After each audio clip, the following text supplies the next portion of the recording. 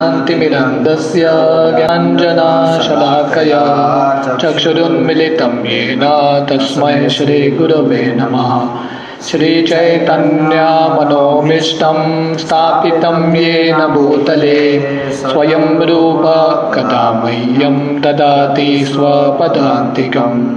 वन्देऽहं श्रीगुरो श्रीयुतः पदकमलं श्रीगुरुन् वैष्णवांश्च श्रीरूपं साग्रजातां सहगणा रघुनाथान्वितं तं सजीवं साद्वैतं सावधूतं परिजनसहितं कृष्णचैतन्यदेवं श्रीराधा कृष्णपादान् सहगणा ललिता श्रीविशाखान्वितंश्च।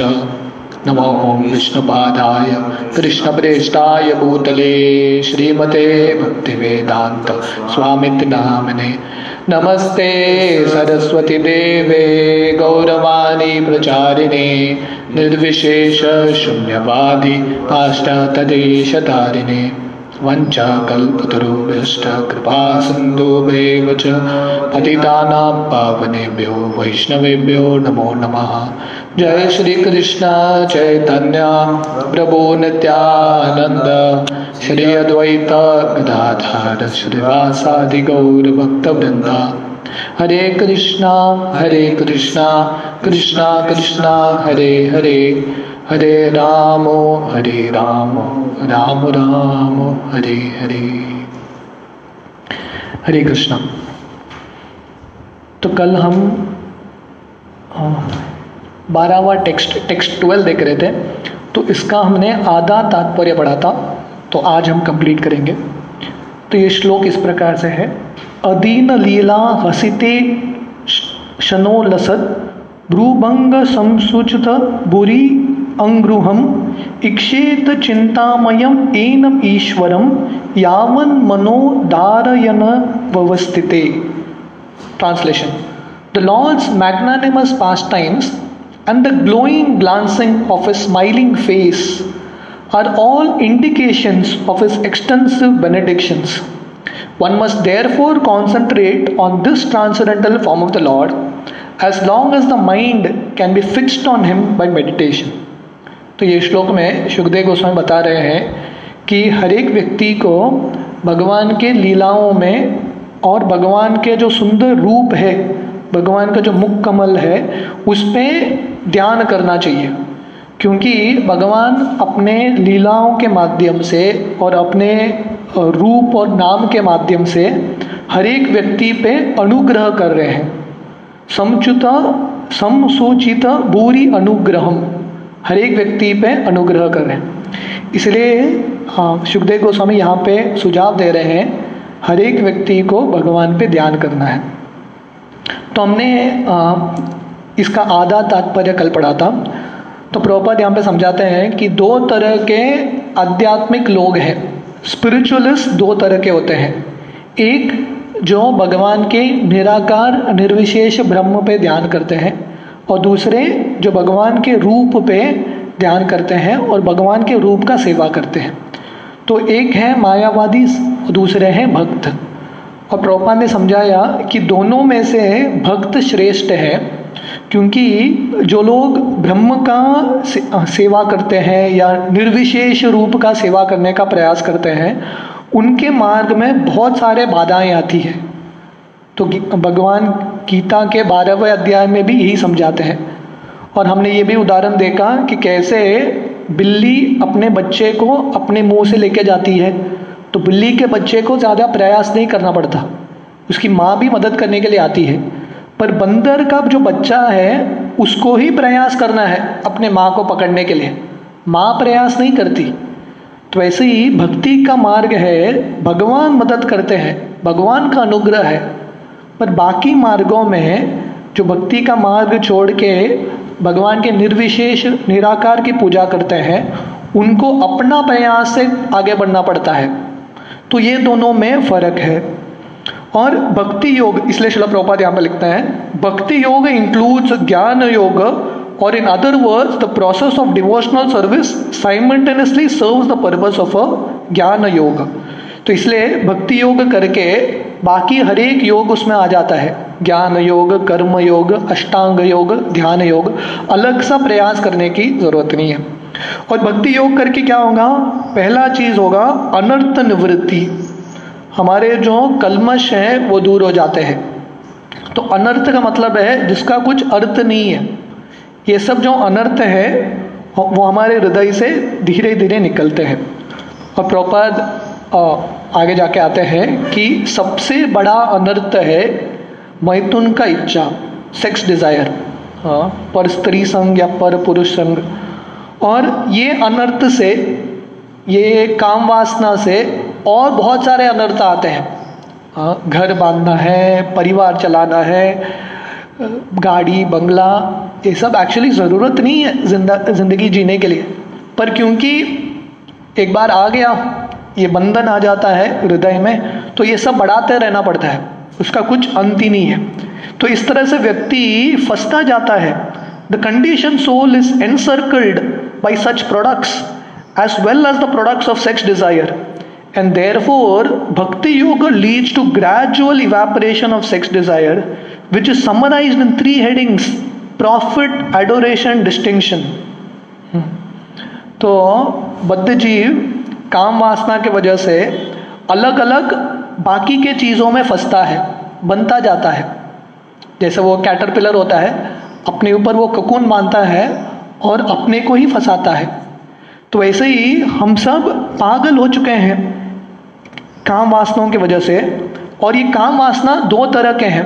एक तो स्थूल वासना, पर स्त्री संग या पर पुरुष संग करना, वो एक है। दूसरा है सूक्ष्म तरह का काम वासना, प्रॉफिट, एडोरेशन, डिस्टिंक्शन। मुझे लाभ कैसे मिलेगा, मुझे लोग सम्मान कैसे करेंगे, मैं लोगों से अलग होके श्रेष्ठ बनना चाहता हूँ। तो ये जो मान सम्मान का भी इच्छा है, वो भी काम वासना का दूसरा एक रूप है। हाँ, कभी काम वासना शारीरिक रूप में आता है, कभी अहंकार के रूप में आता है, अहंकार को बढ़ाने का। तो ये सब के वजह से जीव फंसता रहता है। All condition souls are mad after these forms of sex desire, and one shall see for himself how much he has been freed from such material hankerings based primarily on the sex desire. तो इस तरह से हर एक जीव ये दुनिया में पागल है। काम वासनाओं ने उसको पागल बना दिया है। जैसे हम देखते हैं रामायण में, रावण इतना पागल हो जाता है काम वासना की वजह से, इतना पागल हो जाता है कि खुद के नाश का कारण बनता है। क्योंकि जब पागलपन आता है, भगवान गीता में समझाते हैं, ध्यायतो विषया पुंसाम संगास्तेषु उपजायते, संगात् संजायते कामा, कामात् क्रोधो विजायते, क्रोधात् भवति सम्मोहः, सम्मोहात् स्मृति विभ्रम, स्मृति भ्रंशात् बुद्धिनाशो, बुद्धिनाशात् प्रणश्यति। तो गीता के 2 श्लोक में दूसरे अध्याय में भगवान बताते हैं कि कैसे काम की वजह से व्यक्ति का बुद्धि नाश होता है, पागल बन जाता है और अपने स्वयं का नाश करता है। तो हर एक व्यक्ति ये दुनिया में पागल है। और जितना हमने प्रगति किया है भक्ति में, कैसा पता चलेगा? जितना यह पागलपन कम होता है, स्थूल रूप से भोग करने का और सूक्ष्म रूप से भोग करने का, जितना ये प्रवृत्ति कम होता है उतना हमने प्रगति किया है। तो ये टेस्टिंग है हम सब के लिए। As a person feels his hunger satisfied after eating each morsel of foodstuff, he must similarly be able to see the degree to which he has been freed from sex desire. तो जैसे व्यक्ति खाता है, भूखा है, खाता है, खाने के बाद उसको तुरंत पता चल जाता है कि मेरा अभी भूख मिट गया, और कोई सर्टिफिकेट देने की ज़रूरत नहीं है। वैसे ही हम कितना प्रगति कर चुके हैं कैसे पता चलेगा? कितना हम काम वासनाओं से दूर हुए हैं, उतना हमने प्रगति किया है। बहुत काम वासना मतलब प्रगति बहुत बाकी है, lot of work to be done. The sex desire is diminished along with its various forms by the process of bhakti yoga, because bhakti yoga automatically by the grace of the Lord effectively results in knowledge and renunciation, even if the devotee is not materially very well educated. तो काम वासना कम करने का एक ही मार्ग है, भक्ति योग। रावण को मारने के लिए भगवान राम ही लगते हैं, और कोई रावण को मार नहीं सकता। हम सबके हृदय में रावण है, एक काम वासनाओं के रूप में। तो ये काम वासना के रावण को मारने के लिए भगवान का भक्ति करना पड़ेगा। जब हम भक्ति करेंगे तभी ये काम वासना घटेगा। और जैसे प्रभुपाद यहाँ पे बता रहे हैं, क्योंकि भक्ति के मार्ग से ऑटोमेटिकली अनायास भगवान की कृपा से, भगवान के अनुग्रह से ज्ञान और वैराग्य आता है। वासुदेवे भगवती भक्ति योग प्रयोजितः जनयति आशु वैराग्यम ज्ञानम च यद अहेतुकम। वैराग्य और ज्ञान अपने आप आता है, अलग सा प्रयास करने की जरूरत नहीं है। अगर कोई पढ़ा लिखा भी नहीं है, मटीरियली वेल एजुकेटेड भी नहीं है, भगवान की भक्ति करेगा, उसको भी ज्ञान मिलेगा। तो ये आध्यात्मिक ज्ञान है। Knowledge means knowing things as they are, and if by deliberation it is found that there are things which are at all unnecessary, naturally the person who is acquired knowledge leaves aside such unwanted things. तो ज्ञान का मतलब क्या है? प्रभुपाद बहुत सरल definition देता है, knowing things as they are। ज्ञान का मतलब है जो चीज है उसको वैसे ही देखना। हम क्योंकि ज्ञान नहीं है, हम अनर्थ को अर्थ समझ रहे हैं। जो काम वासना हमको दर्द देता है उसको हम हमारा धन समझते हैं, हमारा संपदा समझ रहे हैं काम वासनाओं को। तो गीता के 3 अध्याय में भगवान बताते हैं ये काम वासना कैसा है, हृदय में एक आग की तरह है। तो हृदय में आग रहेगा, संतुष्टता कैसे देगा? संतुष्टता नहीं देगा। पर ये आग को हम बढ़ाते जाते हैं और हमको लगता है कि ये इससे हमको संतुष्टता मिलेगा। तो ज्ञान का मतलब है देखना जो चीज़ वैसा ही है, और जब उसको समझ में आता है कि कुछ चीज़ ज़रूरत नहीं है मुझे, वो छोड़ने के लिए तैयार है। So things that are unnecessarily, naturally the person who has acquired knowledge leaves aside such unwanted things. ज़रूरत नहीं है, छोड़ दो। When the conditioned soul finds by culture of knowledge that material necessities are unwanted things, he becomes detached from such unwanted things. तो जब बद्ध जीव को ज्ञान मिलता है, भक्ति का ज्ञान मिलता है, तब उसको समझ में आता है कि मेरे ज़िंदगी में बहुत सारे चीज़ हैं जो ज़रूरत नहीं है, मेरा समय ले रहा है भगवान की भक्ति में, पर मुझे इतने सारे चीज़ों का ज़रूरत नहीं है। तो धीरे धीरे क्या करता है, ये सब चीज़ों से वो वैराग्य प्राप्त करता है और ये चीज़ों को उसकी ज़िंदगी से निकालता है। This stage of knowledge is called वैराग्य और डिटैचमेंट फ्रॉम अनवांटेड थिंग्स। तो प्रभुपाद यहाँ पे समझा रहे हैं कि कैसे भक्ति करने से ज्ञान आता है और ज्ञान आते से वैराग्य आता है, detachment from unwanted things. We have previously discussed that the transcendentalist is required to be self-sufficient and should not beg from the rich blind persons to fulfill the bare necessities of life। तो पिछले 2-3 श्लोक में शुकदेव गोस्वामी ने already समझाया है, जो आध्यात्मिक मार्ग में है उसको संतुष्ट होना चाहिए, और जो रईस लोग हैं उनसे भीख मांगने की ज़रूरत नहीं है, क्योंकि अपना पालन पोषण करने के लिए भगवान ने काफ़ी कुछ दिया है। लोगों से भीख मांगने के लिए हमको ज़रूरत नहीं है।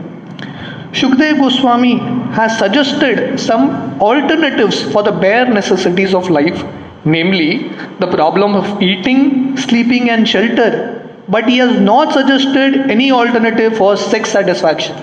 बहुत महत्वपूर्ण है। तो ये 4 चीज़ है जो पशु और मनुष्य में समान है, आहार, निद्रा, भय, मैथुन, सामान्यता पशुभिर नरानाम। ईटिंग, स्लीपिंग, सोना और शेल्टर, भाई के वजह से हम रक्षा करते हैं, घर पाते हैं, और मैथुन, सेक्स डिजायर। शुकदेव गोस्वामी ने पिछले श्लोक में समझाया है कि हर एक मनुष्य का ये ज़रूरत है। आध्यात्मिक भी व्यक्ति रहेगा, कुछ तो खाना पड़ेगा उसको जिंदा रहने के लिए, कुछ तो सोना पड़ेगा और कहीं तो रहना पड़ेगा। ये जो बेसिक चीज़ है वो शुकदेव गोस्वामी बोलते हैं ठीक है, इसलिए वो बताए हैं ये सब भी कैसे सरल तरीके से करना है। हमने देखा कि पिछले श्लोक में सुखदेव गोस्वामी बता रहे हैं कि पानी पीना है तो नदी का पानी पी लो, खाना है तो फल ले लो जो रास्ते पे है, और सोना है तो गुफे के अंदर जाके सो जाओ, और कपड़ा चाहिए जो कपड़ा रास्ते पे पड़ा है वो पहन के जी लो। पर सुखदेव गोस्वामी मैथुन के बारे में नहीं बोलते।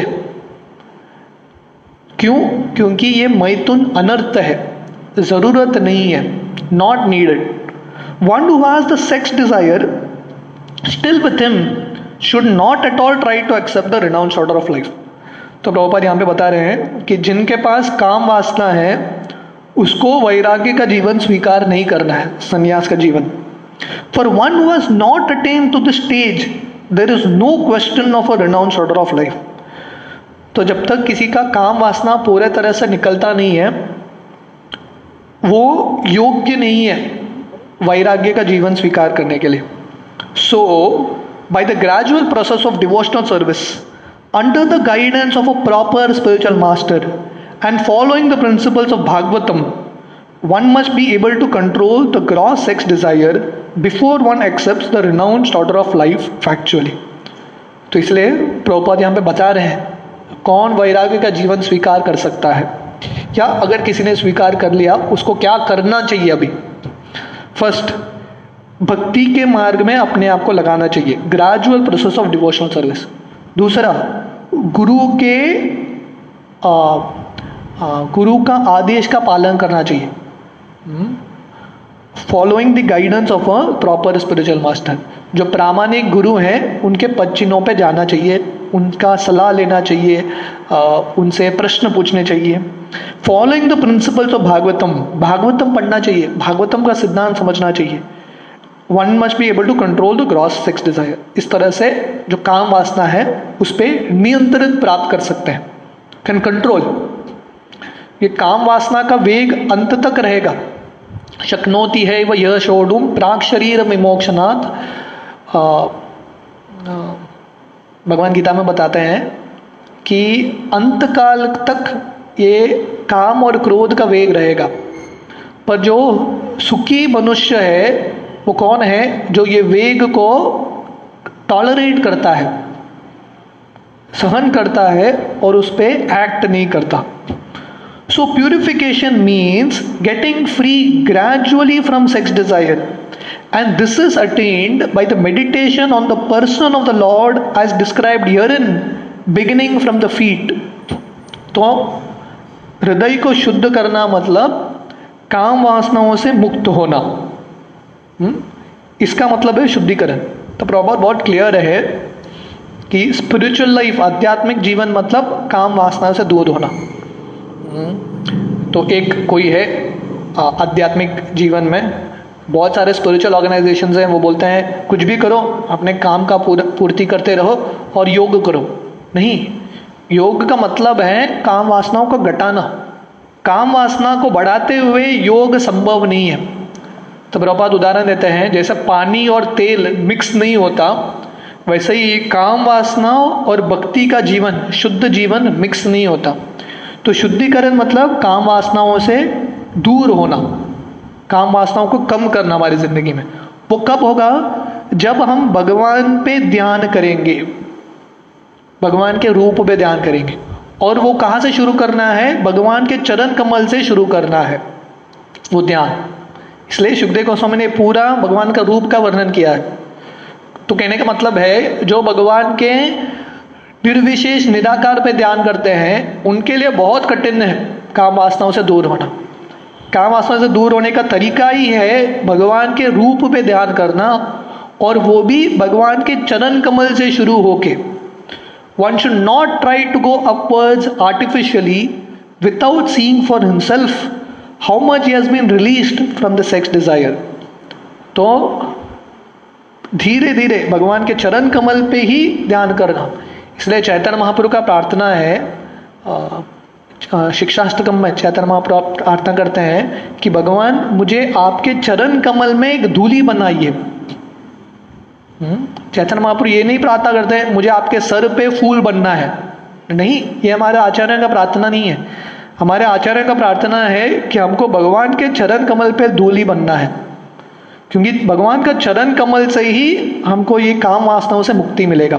इसलिए प्रभुपाद बता रहे हैं आर्टिफिशियली जंप नहीं करना चाहिए स्टेज को, अपना लेवल जानते हुए भगवान के चरण कमल पे ध्यान करना है। तो भगवान के चरण कमल पे ध्यान करने का मतलब क्या हुआ हमारे प्रैक्टिकल जीवन में, प्रभुपाद समझाते हैं। The smiling face of the Lord is the 10th canto of Srimad Bhagavatam, and there are many upstarts who at once try to begin with the 10th canto, especially with the 5 chapters which delineate the Ras Leela of the Lord. तो भागवतम भगवान के एक रूप की तरह है, और भागवतम का पहला 2 स्कंद भगवान का चरण कमल है, और भागवतम का 10वां स्कंद भगवान का मुख कमल है, भगवान का चेहरा है। तो बहुत सारे लोग रहते हैं जो सीधा भागवतम पे छलांग लगाते हैं, बंदर की तरह सीधा छलांग लगाते हैं, और भागवतम के 10वें स्कंद में भी कृष्ण के बहुत सारे लीला है, वो कहाँ जम करते हैं, कृष्ण के रास लीला। तो 5 चैप्टर्स, ये 5 अध्याय है जो रास लीला का वर्णन करता है, तो सीधा वहां पे छलांग लगाते हैं। दिस इज सर्टनली इम्प्रॉपर, ये सही माध्यम नहीं है, सही तरीका नहीं है। बाय सच इम्प्रॉपर स्टडी और hearing the Bhagavatam, the material opportunists have played havoc by indulgence in sex life in the name of Bhagavatam. तो ये ऐसा भागवतम पढ़ के सीधा 10वें स्कंद के में छलांग लगा के और 10वें स्कंद में भी रास लीला का वर्णन करके ये जो भागवतम के प्रवक्ता है और जो श्रोता है, भागवतम का जो लक्ष्य है वो भूल गए हैं और भौतिक रूप से भागवतम पढ़ते हैं, और भागवतम पढ़ के उनका काम वासना और बढ़ता है क्योंकि उन्होंने ठीक तरह से भागवतम पढ़ा नहीं है। This vilification of Bhagavatam is rendered by the acts of the so-called devotees. One should be free from all kinds of sex desire before he tries to make a show of the recital of Bhagavatam. तो इसलिए भक्त हमको समझाते हैं तरीका क्या है भागवतम पढ़ने का, और तरीका क्या है, पहले काम वासनाओं से हमको दूर होना है। अगर हमारा स्तर नहीं है रास लीला तक पहुंचने का तो हमको स्वीकार करना चाहिए हमारा वो स्तर नहीं है, आर्टिफिशियली शो करने की जरूरत नहीं है। इसलिए श्रील प्रभुपाद जब चेन्नई गए थे उस समय 1970s में, तो प्रभुपाद एक रईस व्यक्ति के घर में रुके थे, लाइफ मेंबर के घर में। तो उनकी जो पत्नी है बार बार आके श्रील प्रभुपाद को बोलती थी रास लीला के बारे में बताओ, रास लीला के बारे में बताओ।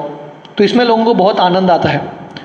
हाँ, तो प्रभुपाद ने बताया कि मैं योग्य नहीं हूँ रास लीला के बारे में बात करने के लिए। तो प्रभुपाद का एक भी लेक्चर नहीं है जहाँ पे प्रभुपाद रास लीला के बारे में बात कर रहे हैं, क्योंकि जब तक हम शरीर समझेंगे नहीं और ये ज्ञान नहीं मिलेगा कि हम शरीर नहीं है आत्मा है, तब तक रास लीला बहुत दूर है। तो हमको जंप नहीं करना है, हमारे स्तर को जो स्तर पे है वही स्तर को ठीक तरह से स्वीकार करना और वहाँ से प्रगति करना। श्री विश्वनाथ चक्रवर्ती Thakur clearly defines the import of purification as cessation from sex indulgence। जो विश्वनाथ चक्रवर्ती ठाकुर ये श्लोक के तात्पर्य में उनके टीका में बताते हैं कि शुद्धता का मतलब है काम वासनाओं से दूर होना।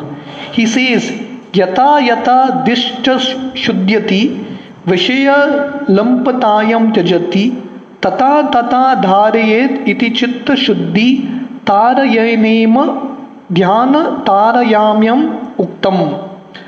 One who gets free from the intoxication of sex indulgence by purification of intelligence should step forward for the next meditation, or in other words the progress of meditation on the different limbs of the transcendental body of the Lord should be enhanced in proportion to the progress of the purification of heart। तो इस तरह से विश्वनाथ चक्रवर्ती ठाकुर बताते हैं कि जितना व्यक्ति का काम वासना ये जो पागलपन में घटता है और उसका बुद्धि शुद्ध होता है, उसको अपना ध्यान बढ़ाना चाहिए भगवान के चरण कमल से ऊपर। पर उसका शुद्धिकरण नहीं हुआ तो उसको भगवान के चरण कमल पे ही ध्यान करना है। The conclusion is that those who are still entrapped by sex indulgence should never progress to meditation above the feet of the Lord. तो सारांश है, जिसके पास काम वासना है उसको भगवान के चरण कमल पे ही ध्यान करना है, वो स्तर को लांघना नहीं है। artificially. Therefore, recital of Srimad Bhagavatam by them should be restricted to the first and second cantos of the great literature.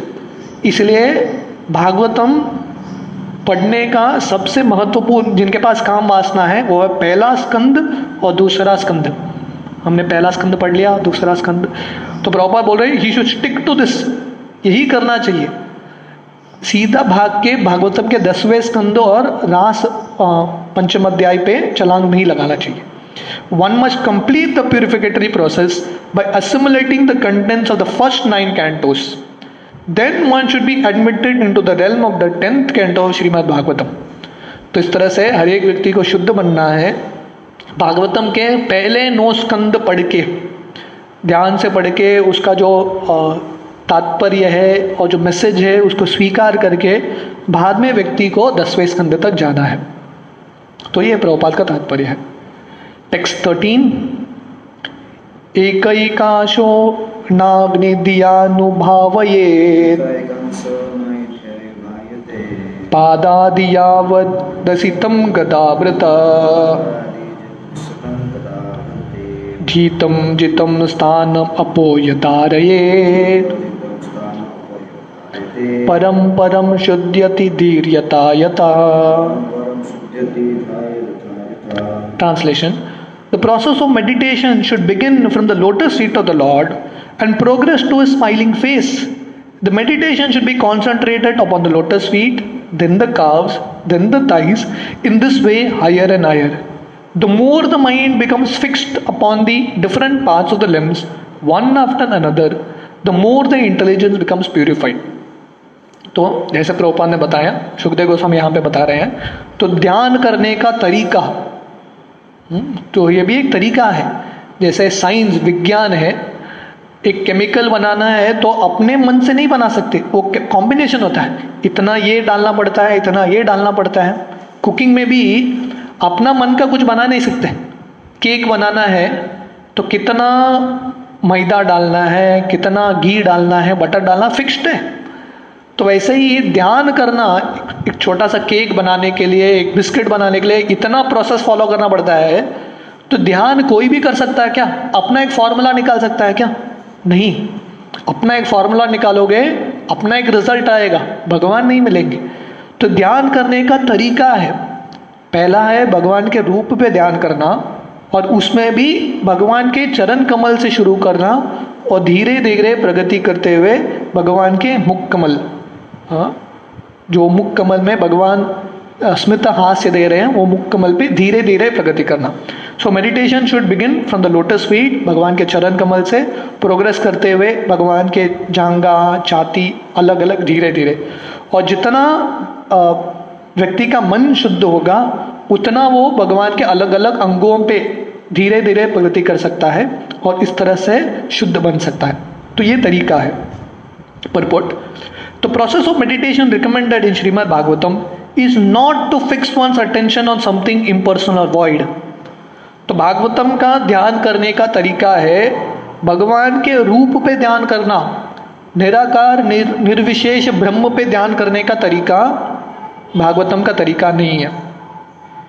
The meditation should concentrate on the person of the person Supreme Godhead, either in his Virat Rupa, the gigantic universal form, or in his Satchidananda Vigraha as described in the scriptures. तो व्यक्ति को भगवान के रूप पे ध्यान करना है. ये भागवतम के पहले अध्याय में सुखदेव गोस्वामी ने बताया कि कैसे भगवान के विराट रूप या विश्व रूप पे ध्यान कर सकते हैं, या भगवान के सच्चिदानंद आध्यात्मिक रूप पे ध्यान कर सकते हैं. There are authorized descriptions of Vishnu forms and there are authorized representation of deities in the temples. Thus one can practice meditating upon the deity, concentrating his mind on the lotus feet of the Lord, gradually rising higher and higher up to his smiling face. तो यहाँ पे दो तरीका है. पिछले श्लोक में प्रभुपाद ने बताया है कि कैसे हम ध्यान भागवतम पढ़ के कर सकते हैं, क्योंकि भागवतम भी भगवान का एक रूप है. तो भगवान का भागवतम का पहला 2 स्कंद भगवान के चरण कमल है और धीरे धीरे हम भागवतम पढ़ के भगवान पे ध्यान कर सकते हैं. दूसरा तरीका है भगवान के अर्च विग्रहों पे ध्यान करना. अर्च विग्रहों का दर्शन लेना, और वो दर्शन लेते हुए ध्यान से शुरुआत से भगवान के चरण कमल से ध्यान करना चाहिए और धीरे धीरे भगवान के मुख कमल पे। तो इसका आगे का जो तात्पर्य है वो हम कल सुबह पढ़ेंगे। हरे कृष्णा।